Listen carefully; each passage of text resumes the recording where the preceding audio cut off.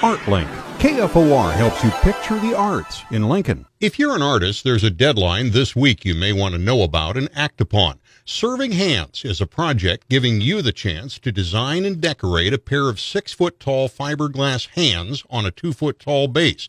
It's to support the Campus Life organization.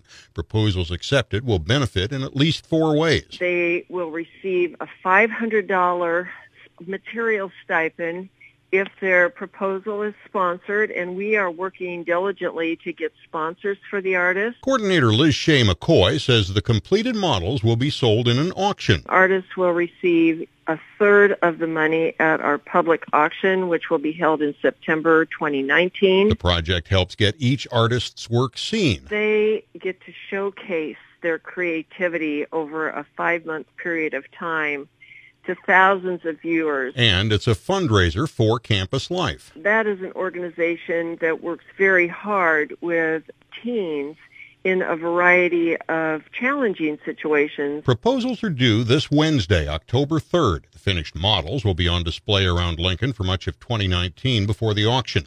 Complete information, including a line drawing of the hands to use in the proposal, can be found at the project website, servinghandslincoln.org. ArtLink on the podcast tab at kfornow.com.